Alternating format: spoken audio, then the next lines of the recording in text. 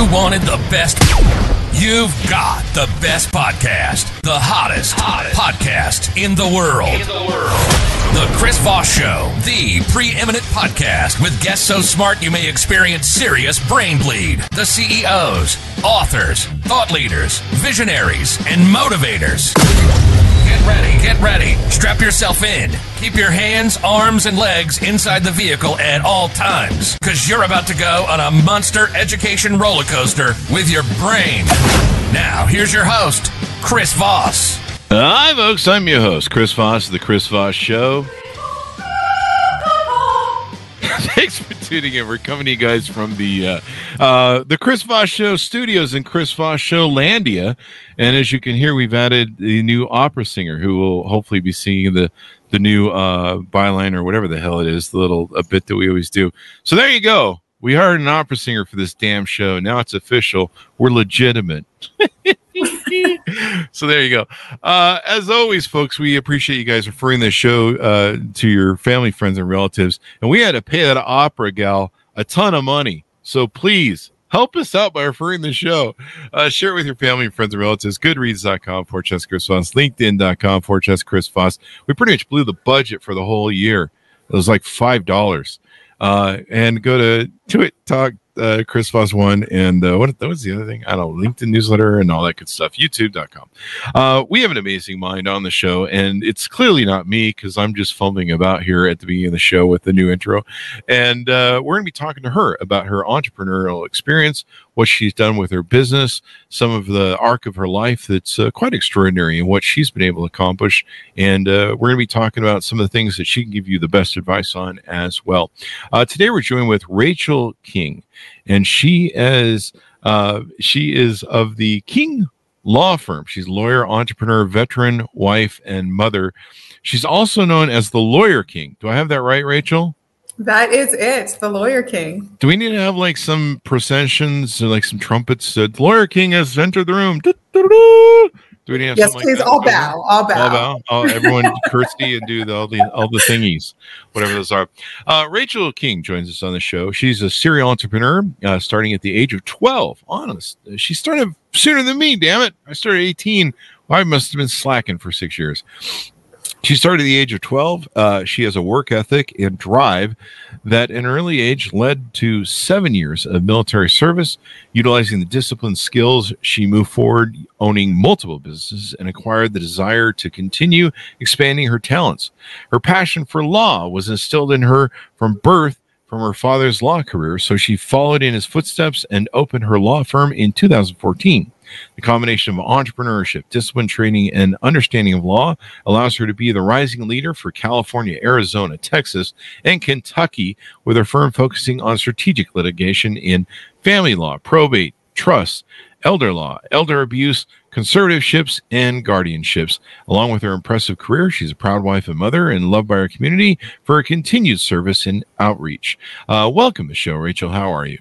I'm doing great. That was a mouthful, huh? There you go. And I'm glad you're loved by your community, because we're hated by my community, or at least I am personally. The Chris Voss Show people seem to enjoy, but whatever. They drive by the house and throw eggs. So give us a .com and give us a .com and tell us where people can find you on the interwebs, please. You can find me at thelawyerking.com, on all the socials at The Lawyer King. I would love just like everybody, follow, subscribe. I don't even know what the rest of them are. All of the likes. All of the likes, follow the likes and all that good stuff. So give us a 30,000 overview of what you do and how you do it. Oh, well, I'm a business owner first and foremost, but that's not quite as cool. I'm a lawyer. I own a law firm. I practice in California, Arizona, Kentucky, and Texas. And like you just said, I specifically focus on strategic litigation in these areas of law. I somehow ended up in like all of the very, very emotional areas of law. That must say something about me.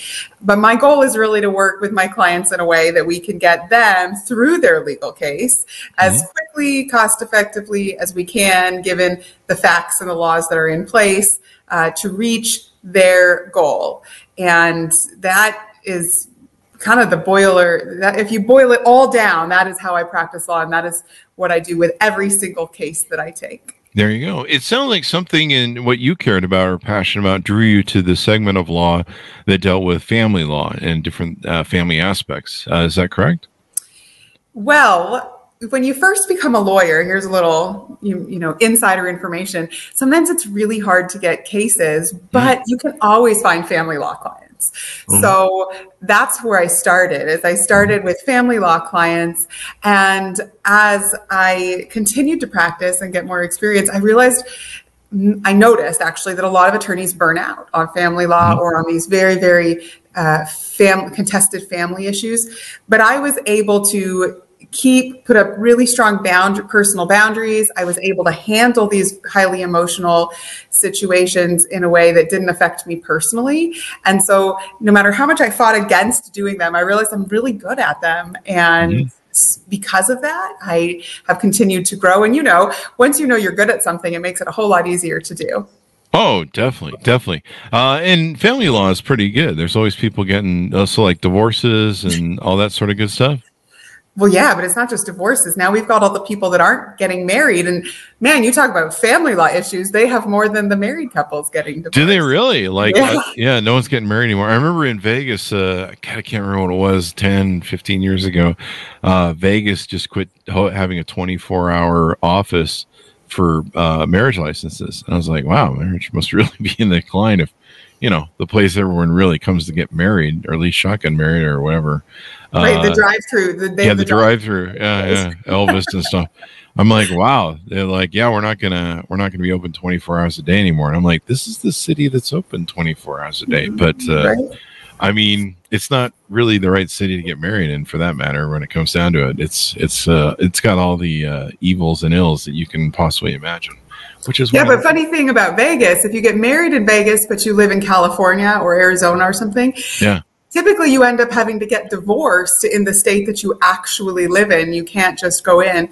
Spoiler alert, you cannot, in most cases, annul, a drive-through wedding in Vegas. It doesn't work like that in divorce. Wow. So I know that there's certain states that are what do they call them? There are certain states where if I marry somebody, they instantly own like 50% of everything, including my companies and stuff. I forget. I don't know if that's exactly how it works, but there are community property laws. Community property laws. That's the one I'm looking for. And you got to get a prenup and stuff. And so if you get married in Vegas, I think Vegas is community property too. So I don't practice in Nevada, but if you get married, we'll use California. If you get married in Vegas, you live in California, you are in a community, you live in a community property state. So you would fall under the community property laws, but you don't just get married and then your spouse takes half of everything. Anything you came into the marriage with is typically considered separate property. So note to self, when I get married in Zimbabwe, stay there, damn it. Right? Look at all the laws actually in all of the states. And if you're going to get divorced, go and move there 6 months prior to filing, and then you fall under their laws. Oh, is that how it works? There's all right. For divorces. I don't remember. I'm still waiting on my first divorce. I've got a few gals of mine. I got about 2 or 3 divorces lined up. I just got to time them right. So give us a bit of your history, your background. How were you raised and what got you down this path? It sounds like you started your company early too, when you were 12. I did. So I'm from divorced parents. I lived the very typical, I don't want to say typical, you're not supposed to say that anymore, but a child visitation where I stayed with my mom during the school year and went to my dad's during breaks and holidays. But the households were quite different. So I lived in 2 very different households. I had great parents on both sides, but I would not, and while we were comfortable financially, I did not grow up getting everything I wanted. So anytime I wanted something, basically it was no, or, I think the answer was mostly no, honestly, Chris. And then I, at one point thought, I think it was probably when I was about 12. I thought, if I pay for it, you don't get to say no. I paid for it. And so that's what I think started my idea of wanting to own a business. Also, in both families, they were self-employed. So my stepdad was self-employed and my dad was self-employed. So I kind of everything that goes with owning a company, I was very, very fluent in. I saw the struggles, I saw the benefits, I saw the flexibilities, I saw all of it. And so when I got to 12 and I thought, well, I don't even know. I think I wanted a pager or something, right? If go look that up if you don't know what it means. I think I wanted a pager and I couldn't get one. And I went to my mom and my stepdad and I said, well, if I pay for it, what's the problem? And they were pretty cool. There was lots of problems with it, especially contracts, but they said, okay. And so I started a babysitting company. Oh, wow. And that was, I guess, the beginning of my entrepreneurial journey. There you go. And once you get the drug, man, you're kind of screwed for life with the entrepreneurial thing, huh? Honestly, they teach it to you too. Way back when you read Tom Sawyer, right? So my mom always says like that whole whitewashing of the fence thing really stuck with you, Rachel. And I thought, yes, if I can make money off of other people, I don't know why I would ever do the work myself. That's brilliant. I never thought of the Tom Sawyer thing like that. Such a great book, and such a great musical, a song from Rush. So you go along this journey. Where do you go from there? After I started my babysitting company, obviously I was still in school. I opened during my high school years. I became a swim instructor at the YMCA. During the summertime, I would do private in-home lessons. And again, when that got to be where my calendar was full, then I brought on some other people on the side, some of my friends, and, paid them to do the swimming lessons. From there, I knew I wanted to be a lawyer probably since I was early high school. And so I knew the trajectory that you had to go to college. But when I was 18, I tried going to college and that was a massive failure. So I quickly found myself, without parental financial support, with all the realizing I was not nearly as employable as I thought I was, and the life is very expensive. And that kind of forced me into the Army. I remember thinking, oh God, my mom had kicked me out of my house, or out of her house, not my house. And I remember thinking, okay, if I can join the military and I can get a ship date, right, to basic training within like 2 weeks, I can probably go beg to my mom and be like, please let me crash on your couch for 2 more weeks. And it actually worked. And that's kind of how I landed myself in the Army, which was a great experience, but it was not planned. I don't come from a military family, and it was kind of my, oh goodness, what am I going to do with my life? Well, they'll feed me at least. There you go. Well, our military teaches incredible amounts of leadership and self-reliance and stuff. I mean, I've been totally impressed by everything that we do, and you see the difference in the quality of what we teach and the individual leadership and the ability to individually team, even if your above command is lost or non-communicative. The individual team can still rock. And so it's really cool what we teach our military. You can see the difference between our military in performance as opposed to like the Russian military, which is like the second best military in Ukraine right now. I like how you slipped that in there. Yeah, I stole that from the Secretary of State, so it's interesting to see the difference in leadership, and it teaches people a lot of stuff. Maybe we should just force everyone to go in the military. Now that I'm too old to go, but it's hard to do college and stuff when you own your own company. I was supposed to go to college, and then I started my own company, and I was like, no, I want to see where this goes. I want to see where my own sort of journey goes. So what got you steered towards, well, I think it was your father, right? But what made you decide, hey, I'm going to go into law? Well, yes, my dad is an attorney. So I was around law a lot. I really liked, again, I came from 2 very different households growing up. So I liked what I saw. I only saw very limited time with my dad and the practice because I was only with him over the holidays. But for example, when I was there over Christmas break, he had to work. And so he would spend the evenings and we would go over his cases, and he would, pretend that I had a say in how he practiced, asking my opinion. And that really, I think, resonated with me a lot. I have a really sexy answer, and I have a really real answer as to why I wanted to become a lawyer. And the sexy answer is I wanted to help and make everybody's lives better and do all of the things and improve the world. The real answer as to why I actually wanted to become a lawyer at that age. And I'd like to just preface this with I was like 18 to 20 when I actually started on my journey to become a lawyer. Was I really liked the money that could be made. I really liked the power that you got, and the people, when you said you're a lawyer, they all kind of, oh my gosh. So I said, and now you're a king. I was really attracted to that idea. You're after the power. Now you're the king. You got all the power. She's the lawyer king, ladies and gentlemen. So what was the hardest thing about starting your business and getting it going? I know the attorney business can be competitive. I had history growing a business. Actually, my husband was deployed when I was in law school. And when he got out, we started a different company. Now he runs it called DIY Barbecue. So not only did I have experience running companies during my teen years, we'd also started this company. It is now a 7-figure company. And I think it actually hit 7 figures maybe before I opened my firm. So I had a lot of trial and error, right? And I'd like to emphasize the error in that statement before we made it. So when I opened my law firm, it was kind of I'm at a different place in my life. I was married. I had 3 children. I didn't want to go and work for somebody else and have them profit. I already fell in love with the idea of making money off of other people and the delegation role. I'm a supreme delegator. So I took all of the skills I had as an entrepreneur and I started my firm as a business. And I think that's one of the deciphering factors is many attorneys start their own law firms and they focus on the practice of law.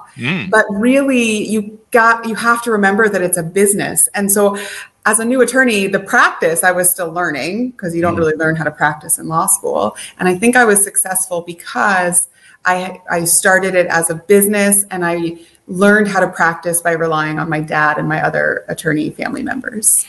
There you go. I know one of the issues, or my understanding is one of the issues with the attorney school is they don't really teach you the business end of it, right? And you kind of knew that coming from your previous business experience. They don't teach it at all. Now, I went to law school, quite a while ago, and I've heard that they've tried to make changes and have, classes to show kind of the business side of running a law firm. I think they're electives. I don't think they're required. And here's the thing. I truly, after owning companies, I really think there's natural entrepreneurs and there's people that are not meant to be entrepreneurs. And knowing that as a human, knowing that about yourself, it doesn't matter which side you fall on, but really understanding it and then going after and becoming the best that you can be, whether that's an entrepreneur or, an employee, I think is awesome. But they don't teach you how to run a law firm, let alone really the real life practice of law in law school. There you go. It's interesting to me. If I tell people if I could go back to when I was young, even when I started my own business, I would have told myself, go finish school and become an attorney. The wonderful thing about attorney and the law is so important. I mean, you read the Constitution, you read what our country's about. I mean, we're a nation of laws.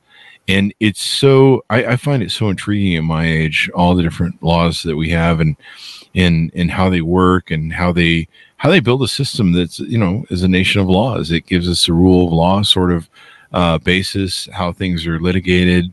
When you become successful, you find out that the war that used to go on between medieval clans of, battle of blood and sword, are really done from between rich people in the courts now. So it's just rich suing rich people. It's fun. Yeah, for everybody that doesn't know if they want to be a lawyer, first of all, it's a lot of work, so you have to want to. But one of the things that I think is amazing about being a lawyer is that you don't have to practice law. I actually just yesterday, somebody said, "Oh, but you're a real lawyer, Rachel, because you go into court and litigate." And I thought, well, that's cool to be called a real lawyer. But gosh, as a lawyer, you could go and be the CEO of major corporations. You can go into politics. You can go teach. Talk about job security. It's probably one of the most secure forms of education that you can have. You can use it for just about anything. I mean, Absolutely. and that's why I like the skill of being able to start companies and own companies and run companies, is because I can use it for just about any sort of field. But so can you do with law, and understanding the laws and stuff just gives you so much knowledge. It's such a great thing to have. So if I would go back, I would become a lawyer, and I've worked with some pretty savvy, probably semi-evil lawyers, and learn some stuff. And so it's just always interesting to me how it works. What would you advise people that maybe are thinking about being, they're young or maybe they're old? I don't know. I think my aunt got her law degree when she was in her 40s or 50s. What would you think about, what would your advice be to people who are thinking about getting into law? Man, I get asked this question a lot, and I feel like I'm always like the Debbie Downer with my answer. Uh-oh. I think it is so much work that you have to really be dedicated to the educational journey. It's not like going and getting a sociology degree just so you can check that box. It requires such a huge amount of emotional and mental investment that I think before you decide that you want to be a lawyer or that you're going to go to law school, really decide that that is what you're going to do and what you're going to commit to from an education standpoint. It's also super expensive. So I can't imagine getting through 1 year of law school, still having to pay for it and being like, oh, I just really don't like this. That's like the worst, right? So Be sure you like it, commit to it, and then understand that it's going to be really hard, but it is so awesome on the other side. Like, it is truly, I mean, I'm still kind of in awe that I get to say I'm a lawyer and that I still get that power response from people. And I get to help people, which at this point in my career, actually, I like to do, right? I really love being able to help people. So make sure it's what you want to do. Know that it's going to be a grind. It's going to be expensive. It's going to be really hard. But if you can get through to the other side, it's so incredibly powerful, and you can do almost anything you want as a lawyer, except maybe practice medicine. That's not going to happen. There you go. And sometimes lawyers get a lot of jokes. I have a lot of lawyer friends, and sometimes they're the one telling the lawyer jokes. But what's the old line? No one likes attorneys until they need to call one, or something like that. When's the best time to call an attorney? When you really need one, I guess. If you're stressing over a legal issue or something that you think is going to be a legal issue, I think you call an attorney right then. If you call a good attorney, right, they will tell you, you don't need to stress and you don't need a lawyer right now. Or they'll tell you, hey, yes, this is what you should be concerned about. This is what we can do. But if you don't make that call, you're going to continue to stress because you're not going to know, and it's going to weigh on you. It's going to affect other areas of your life. So reach out to an attorney, have an attorney that you know, a relationship with an attorney in case you need to make that call, and call as soon as you start to lose sleep or think about it in the shower, right? I always tell people, if you're thinking about it in the shower, it is occupying an awful lot of space, and we should go talk about it so that we can free up some of that stress. There you go. I'm always thinking in the shower about, I should sue the person who made this damn loofah. It's too hard. This shampoo sucks. I have to use it 3 times to get all my dirt out of my hair. I'm a guy. It's that way. I mean, the law is so important. I think a lot of Americans take the law for granted. Recently I've been reading the Federalist Papers and, talking about the laying of the foundation of the Constitution. You look at how the shapers of our country, we're a nation of laws. People don't realize that a lot of the freedoms you have every day come from a lot of the things that are out there. And so it's really important to have. So you delve into family law, probate, trusts, elder law, elder abuse, conservatorships, and guardianships. One of the things you talked about recently is the Britney Spears conservatorship case. This will get us some SEO hits, I guess. There's also I was kind of surprised that the conservatorship ran for so long. And then there's a recent football player. Who's the football player recently that he thought he was adopted, and it was a big movie everyone cried about. I think I went and cried to it, and turns out the whole thing was maybe a fraud. I don't know. Well, so one thing that's interesting about these is the conservatorship or the conservatorship issues, if you will, have been going on for a very long time. This is not news. Mm-hmm. It became newsworthy when it involved Britney Spears and Michael, both two, celebrity status individuals, which on one hand is really great because when you look at what happened to them, it's pretty shocking, and it caused the laws to change and the laws to really protect the rights of the individual. And I think that's super important. So when we think about conservatorships, in other states, they're called adult guardianships. We're basically taking an adult and giving them maybe less rights or the same amount of rights that they had when they were minor children. That's a huge infringement on, your fundamental rights as an individual. And it was able to happen. And because somebody had been deemed incapacitated, right? They can't make any decisions. We're going to treat them like a child. They didn't even have the ability to go say, well, I want to hire my own lawyer because I think everybody's in on this together. Yeah. They weren't even allowed to do that. So pretty shocking and kind of amazing that it's caused such huge change within the legislative laws and the courts and how everything is being handled. And I think for the better. Yeah, I think so too. I mean, there was a time where Britney seemed a little bit out of control. I mean, might have been some drugs involved, and when you're attacking Ford Broncos with umbrellas and stuff in the middle of the night, shaving your head, maybe you needed some help for a little while. But I mean, it's like 25 years or something. It was like 13 years. And the thing that's interesting is she was still able to perform, right? She was she was working.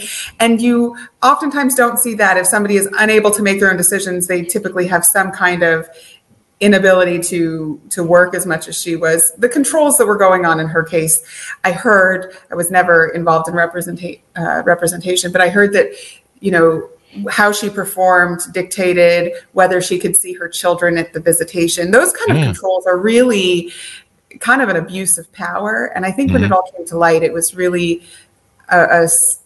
where not only us as citizens or individuals, but the politicians and the legislators and all of these couldn't turn a blind eye anymore. And they had to say, well, she may need help or somebody may need help, but we're going to let them still participate in their life. And we're going to restrict the control to the least restrictive means. And we'll revisit it as we need to, Yeah.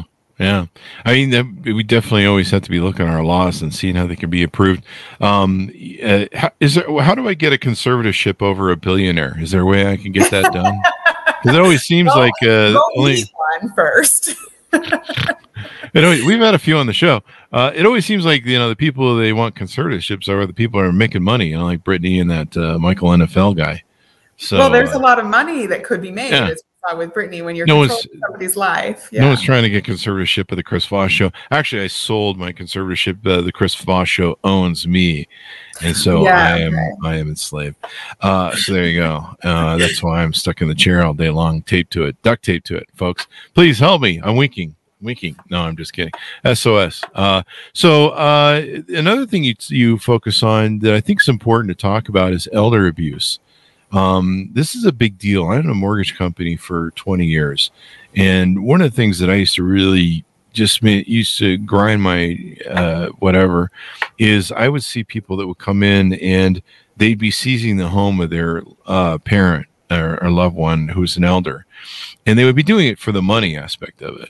Sometimes they'd be really honest about it. They were just like, hey, she's got a lot of equity and she's kind of old, so throw in her home and take the home. And I'd see, sometimes I'd be working with the elder mother or father, and, they'd be talking to me and asking, for some sort of counsel on what their kids are trying to do. Like sometimes we'd be trying to refinance their home so they could save, I think there was one case where we were going to save a little old lady $1,200 a month in her credit card, paying off our credit cards with her equity.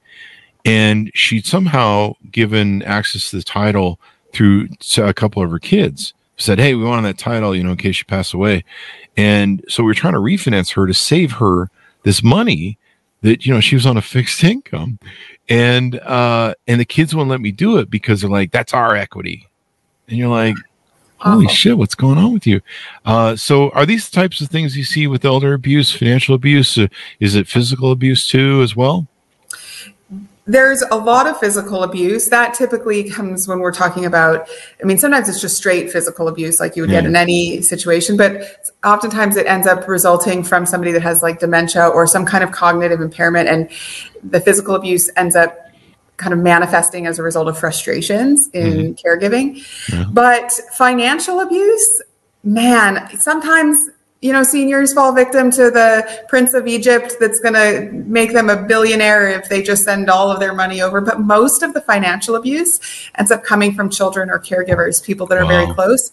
And the house, hands down is the first thing that people go to, especially in California, because there's so much, houses are worth so much in California. And so we see, you know, I had one situation where the child had taken ownership of the house and was evicting the parent. And it's like, where's this person supposed to go, you know? And it's really devastating. The money that goes, the house that goes, especially when you're talking about fixed income and they don't have the ability to kind of repair it. But we're seeing more involvement from the district attorneys. We're seeing more involvement from the FBI to really get a handle on financial elder abuse, but it is devastating. If you know about it, then the faster we can get a hold of it, you know, it's always easier to stop or prevent rather than to go and try and collect money that's already been spent. So there you go. What's your advice to people, like if there's families out there that they have that one sibling who's up to that sort of thing, trying to seize homes and assets and, you know, throw the mom or the dad into the rest home and all that stuff. What's your advice to them? Do they need to call an attorney like yourself? Is it a criminal sort of thing they need to report to the police? What's the process out there for that? We'll definitely report it to the police. There's adult protective services that you can report to. As a lawyer, I always say, like, call a lawyer, we can help, right? We can go and get the courts to intervene. But I also realize that there's a huge family component to this that needs to be recognized. If sibling is doing, I mean, I can't tell you, Chris, how many times I've had the sibling call and say, but I don't want to upset mom or dad, so I don't want to file in court because they're going to be upset that we're all fighting. And so I think you need to understand what's going on and then see, you know, one of the things that I do with my clients is see how this family dynamic fits into what is happening and how can we maintain or restore a family without, you know, causing somebody to be abused financially. But reach out to law enforcement, reach out to APS, reach out to any of the senior centers that you've got. Call an elder abuse attorney, and there are things that can be done. The things to look for, though, are if you've noticed, whether you are the senior or it's a family member, are, you know, names being added to bank accounts, are titles of houses being changed, is there one person that is, you know, are new wills or trusts that are being made? Are they being isolated? Are they able to make phone calls when they want and see who they want to see? All of those are huge triggers that we have the same, you know, they're very common when we see financial elder abuse, is this pattern of behavior. So if you see any one of them, you know, sooner the better. There you go. I remember early in social media, I saw one of the top Twitter people when it was fairly new, and he was like huge and everyone loved him and he seemed like a really nice guy. And then someone sent me something one day and they go, "Hey, that guy got busted for elder abuse." And I'm like, "Really? What happened?" And turns out he'd always been posting these pictures of these big screen TVs he would buy and all these gaming systems, and you know, and you're like, God, he's doing well. He's living the life there. Turns out he had moved into his mother's house. And I imagine she had some sort of dementia, and she was literally living in her bed with bed sores. And he was cashing her Social Security checks and living up the life on her money. And I guess some, I don't know, relative or neighbor or somebody finally called it in, and the cop showed up and went, you know, she's covered in bed sores. You know, you're not taking care of her, and yada yada yada. He was arrested and charged. And so it's a really big deal. Let me ask you this, because my sister has been in a lot of care centers. She has MS and dementia now as well, and long COVID too. And so with there's a lot of this sort of, I imagine you would call it abuse in some of these rest homes and care centers. Have you You guys, is there anybody that specializes that for attorneys and stuff? Yeah, there is. And I think that one of the best preventative measures is to go in and make contact. That whole squeaky wheel, what is it? The squeaky wheel gets the grease or something. That can be applied in so many situations, but it even applies in like these nursing home or care centers, because if you're always there, they're going to make sure that they're more on their P's and Q's. So, have them know who they are, have them know you, call, make sure that they see that you're a presence and that you care. If their nursing home abuse is, again, very common, whether it's just, not moving somebody who is in their bed all the time, not providing food, maybe leaving them to not get their care. There's also financial abuse, right? You have somebody in a very vulnerable situation and you provide the care and the companionship, and now you kind of hint to them like, well, why don't you, give me a kickback or change your will because I love you and your kids don't. So I would suggest the same thing. Law enforcement, any regulatory boards are a really good idea. Adult protective services, an attorney probably that does elder law would be able to help. I help with things like that. And so we can see the primary, my goal in those kind of situations is to get the care that is necessary. I think when we're dealing with a situation like that, it's less about recovering money. That's always helpful, but it's more about in the immediate, how do we make sure that this person that's in one of these facilities is getting the care that they need? There you go. And it's kind of interesting, if you complain at these facilities or file grievances, they can literally just kick you out. And it's not that easy to place somebody, especially if they're, in deep into Medicare and they need 2 or 3 people to help them out. I mean, my sister's been moved through, I think, about 7 different homes, and there's been issues between, bad employees and stuff. And I think a lot of it, she's very young. She's 7 years younger than me, but most of the people in the homes that we see that their abuse going on, they're older, they fall under elder abuse and elder care. And it's really interesting because sadly people seem to throw their elders away and never visit them. That's the thing, right? They don't visit, and then they become more susceptible. And I do agree with you. I get many people that when I say, this is what we need to do, here's the plan. It's like, well, as soon as I complain to the manager, then they're not going to treat my mom as nice, or they're not going to treat my dad as nice. And that's a very, very valid concern. How many times is your family member going to have to push that call button before somebody comes in if you're the one that's complained, even if it's a legitimate gripe? Yeah. Or if they can even get the call button thing. Right. we had things where it's been kept away from them on purpose. So there you go. What are some advice you give to clients that are in stressful litigation cases? Because, these get highly emotional. I've gone to family court with some friends that were fighting over child custody and whatever all that bullshit they did in their relationship. And I've seen family law court, and fortunately, I've never been on the plaintiff defendant side of it, but I see the stress. I guess that's my point. I agree. I joke with my husband sometimes that the reason that we're still married is because I see what a disaster family law court is. Wow. I'm just kidding. I really love him. That's true love right there. So with every case, whether you are in family law, probate court, probably even criminal, except that we have different laws over criminal, the legal process is a hurry up and wait situation. I'm very comfortable in that because I was in the Army, so I understand the hurry up and wait philosophy. But I think that's probably the most stressful part, aside from the emotions, right? Is, well, I need child support right now. I don't have a place to live and I have to move out because the house is selling and I need all of these things. And they come to me, they're like, so make it happen. I'm like, well, so that's not an emergency from the court's perspective. So we'll get on calendar in 5 months and the court will make a decision now.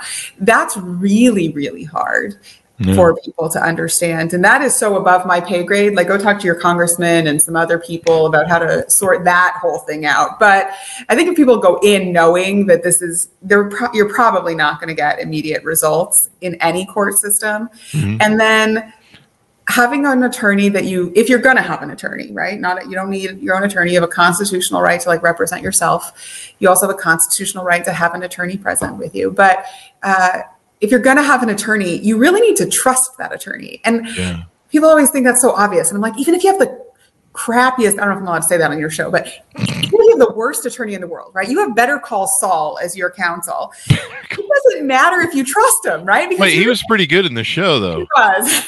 I don't know if he was ethical or moral, but you need to trust what your attorney tells you and their guidance in your case. Otherwise, you're going to be stressed at every level. If you have the best attorney in the world and you don't trust anything they say, you're also going to be very unhappy. So make sure you trust your attorney. Know that, the rules of evidence make it so that every little thing isn't going to come in. And I know in today's age, because I get told this all the time on my social media, people want to be accepted and don't like that there's rules. I think it's really important if you're in court to kind of concede that you need to represent yourself in a particular light. And it doesn't really matter if you have to fake it till you make it in court. You have to do that. You have to posture because the court is getting this much evidence and they're making a decision that's going to affect your whole life. It's not going to affect their life. They don't care, but it is going to affect yours. So, be polite in court, wear the right shoes, don't interrupt, all of the things. Yeah, don't yell at the judge. That's always bad. I love watching the court cases. I'll see them on TikTok or something, or Cops TV or whatever, court TV, and I'll see like the things where the people go off on the judge, and the judge is like, "Really? Okay, have another 6 months there." And right. But it's out of their own hearing, right? I've been in court when the judge is like, "Yeah, so bailiff take them out," and they don't get to say anything anymore. I'm like, "Well, that was no." Yeah. Your voice was taken. Yeah, there was that one gal who killed somebody recently, and they had like a bag over her face so she couldn't spit or talk or something, and she just had to sit there in the courtroom. I thought it was funny to just watch her eyes and her facial language, and it's like, yeah, that's note to self. I'm one of those people that, and if I ever get like depressed or whatever, I'll go watch Cops for a while. Or court TV, and then after like 2 hours of watching the shit show car crash that people like, I'm like, well, that's awesome, man. I haven't been to jail today. I don't have cops kicking down my door. I'm not wearing a wife beater on the couch, or I'm shirtless on the couch. That clearly is me that at the trailer home is going to the prison tonight. I'm doing pretty damn good. I should be really grateful about my life. You set that bar way down here, and then you feel great. You're like, my problems don't mean anything compared to what these people are doing. And so there you go. The one thing about divorce court is, as I see the amount of money that people spend in divorce court, and a lot of them just don't seem to realize that half the stuff they want to fight over in divorce court, like divorce court doesn't care about. It's nonsense. I don't take those kind of cases anymore. I used to, when I had to pay my rent and stuff. But now I tell people, if you're fighting over the silverware, I am not the attorney for you, because I'm just going to tell you to go buy new silverware and let's just move on. And then, you look at, I'll be honest, I didn't follow the Bezos divorce very, very much, but you didn't hear about it too much, right? And I think that could just be a really good lesson for a lot of people, is these are two incredibly wealthy people. Well, I think they were both vested in Amazon, and we could all take a lesson. Yeah, I think it was because they were both vested in Amazon, and they knew if they turned it into a shit show, their value of Amazon stock would go in the toilet. And I guess if I was walking away with a divorce with $35 billion or something, I would have less to bitch about. You think you would? I don't know, that one divorce with who is it? Brad Pitt and his wife has been going on for 16 freaking years. Like, I've been single and dated all my life, and the one thing that's always been interesting about ex-married divorced people, I've never been divorced. I'm still saving up a few $1 million for my first one. It's a good idea. And my second one too. I'm going to do 2 or 3 back to back so I can catch up to everyone. One thing I've noticed is like they're like more about each other and think about each other, and they're more engaged with each other usually in anger and bitterness than they were when they were married. And I'm like, you guys divorced to get the fuck away from each other. I call that being married to the divorce, and it's a very real thing for it. And I had one friend that I went to family court for. They each spent $50,000 each, and they put it on credit cards too, which is even more insane. They spent $50,000 each just to get the same thing the judge offered them at the beginning. because they wanted to fight over, I don't know how many times he left the toilet seat up and you said the silverware and stuff. And they wanted to fight all about that. So they did that. So they spent $100,000, and afterwards they finally ran out of money and settled. And I told him, I go, you have 2 children. You could put that $100,000 into a, passbook savings account, or, maybe a IRA, some sort of investment vehicles, T-bills or something that was safe. And those kids, you'd have their college paid for. But no, you blew it out because you want to argue about the toilet seat and I don't know which way to put the toilet paper on the roll. So there's that. Yeah, and there's definitely people that like to do that. Yeah. But I also think that the attorneys, they could have potentially had an attorney that would counsel them on how that was maybe not the best money spent. I'm not here, I support myself with people paying attorneys, but at the same time, like, I'll be very candid with my clients. Be like, so at the end of the day, I had one where it was a settlement offer of like $200,000, and they were like, I'd rather give you the $200,000 than pay them. And I'm like, well, I really appreciate that, but that's stupid. Yeah, it's interesting. If you're willing to pay me the $200,000, why don't you just pay them and we can have this all go away?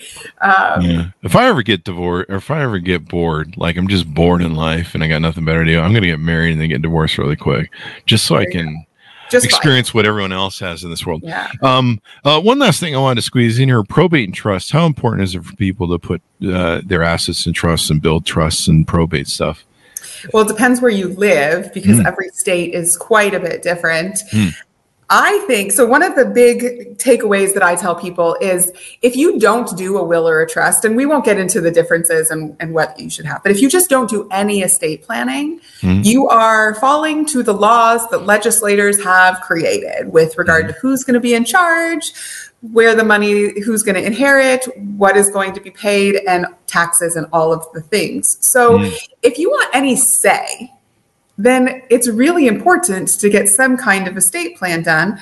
Not everybody needs a trust. Not everybody wants a trust, but at least having the opportunity. Again, we have all of these rights, and your failure to do a will or a trust, or at least look into it, really is impeding your own rights to make the decisions about how you're going to be cared for, who's going to be in charge, and where your money is going to go. And so, look out for your own self and make your decisions. Don't leave it to the government. There you go. Don't leave it to the government, because I think they take half or whatever, if not more. There's a lot of taxes out there. And I'm not going to sit here and say you can get out of taxes. I don't do taxes. But at least know, right? Know what is going to happen and make the decisions that you can for what you want to happen. Yeah, it's tough to think about, what would happen if I die and all that stuff. People don't like to think about it, but it's important because government has. Right, and I tell people, because they I can't, it's so sad. And I'm like, yeah, it's super sad. Like, I don't want to actually think that my kids are going to have no parents, but when I do my own, and everybody laughs at me because I, like, every time my husband and I travel together without our kids, I like redo the entire thing. Oh, really? And I say, if something were to happen to both of us, now we have minor children, so our situation's a little different, but if something were to happen to both of us, there's no getting around the fact that my children's life has just imploded. Their life will never be the same. They're going to have huge catastrophic emotional, it's just going to be a mess.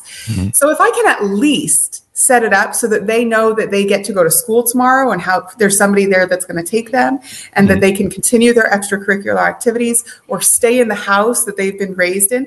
Those little things are the best that I can do so that their world is just a little bit better after it completely implodes. And that's, at least for me, how I can get through kind of the super depressing part of, like, well, I could be dead and I wouldn't see my kids anymore. There you go. I'll be interested to see if you change your will and your mind once they turn teenagers. Oh, I have an adult child, and I was going to give all of my money to my adult child. I'm 18, 12, and 10. And I now, I have clients where everything's been left to charity, and some people get so pissed, and all I can think is, oh my God, if they say anything like this, I'm leaving everything to charity. I don't even care if I write a check to the government, like anything but them.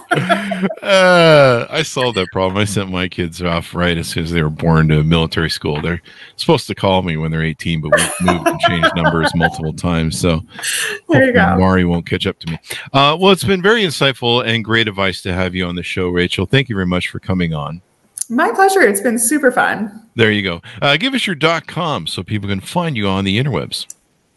TheLawyerKing.com. It's super easy. I'm the Lawyer King everywhere, whether it's .com or, again, all of the socials, all of it. You can find me there, and you can even get a phone number to text me on my personal cell phone. There you go. And if you meet another lawyer king, are you going to have a like medieval battle to the death, fiefdom fight sort of thing going on? I don't know, maybe. My dad and I have a podcast called The Lawyer Kings. Oh, do you? And Get a plug-in for that. I didn't know how I felt about it, having plural, having to fight with him over being the Lawyer King. Fortunately, he's heading into retirement, so that battle will. And you want to make sure you're in as well. So there, right, of course. Yeah, you can't muck that up. You know, you're in the probate and trust business there. So thank you very much, Rachel, for coming on. We really appreciate it. Thanks so much for tuning in. As always, refer the show to your family, friends, and relatives. Hey, we got to pay for that opera chick who did the singing there. We're going to put it at the beginning of the show from here on out. So support the show, and it's free. Just refer the show. It's that easy, people. We're not asking you to join a cult or I don't know, pay 10% of your earnings like some kind of cult. Go to goodreads.com /Chris Voss, youtube.com /Chris Voss, linkedin.com /Chris Voss. The big LinkedIn newsletter just broke 7,000 people, and it grows like a weed, man. Like it just bounces. So go check that out. And Chris Voss 1 on TikTok. Thanks for tuning in. Be good to each other. Stay safe, and we'll see you guys next time.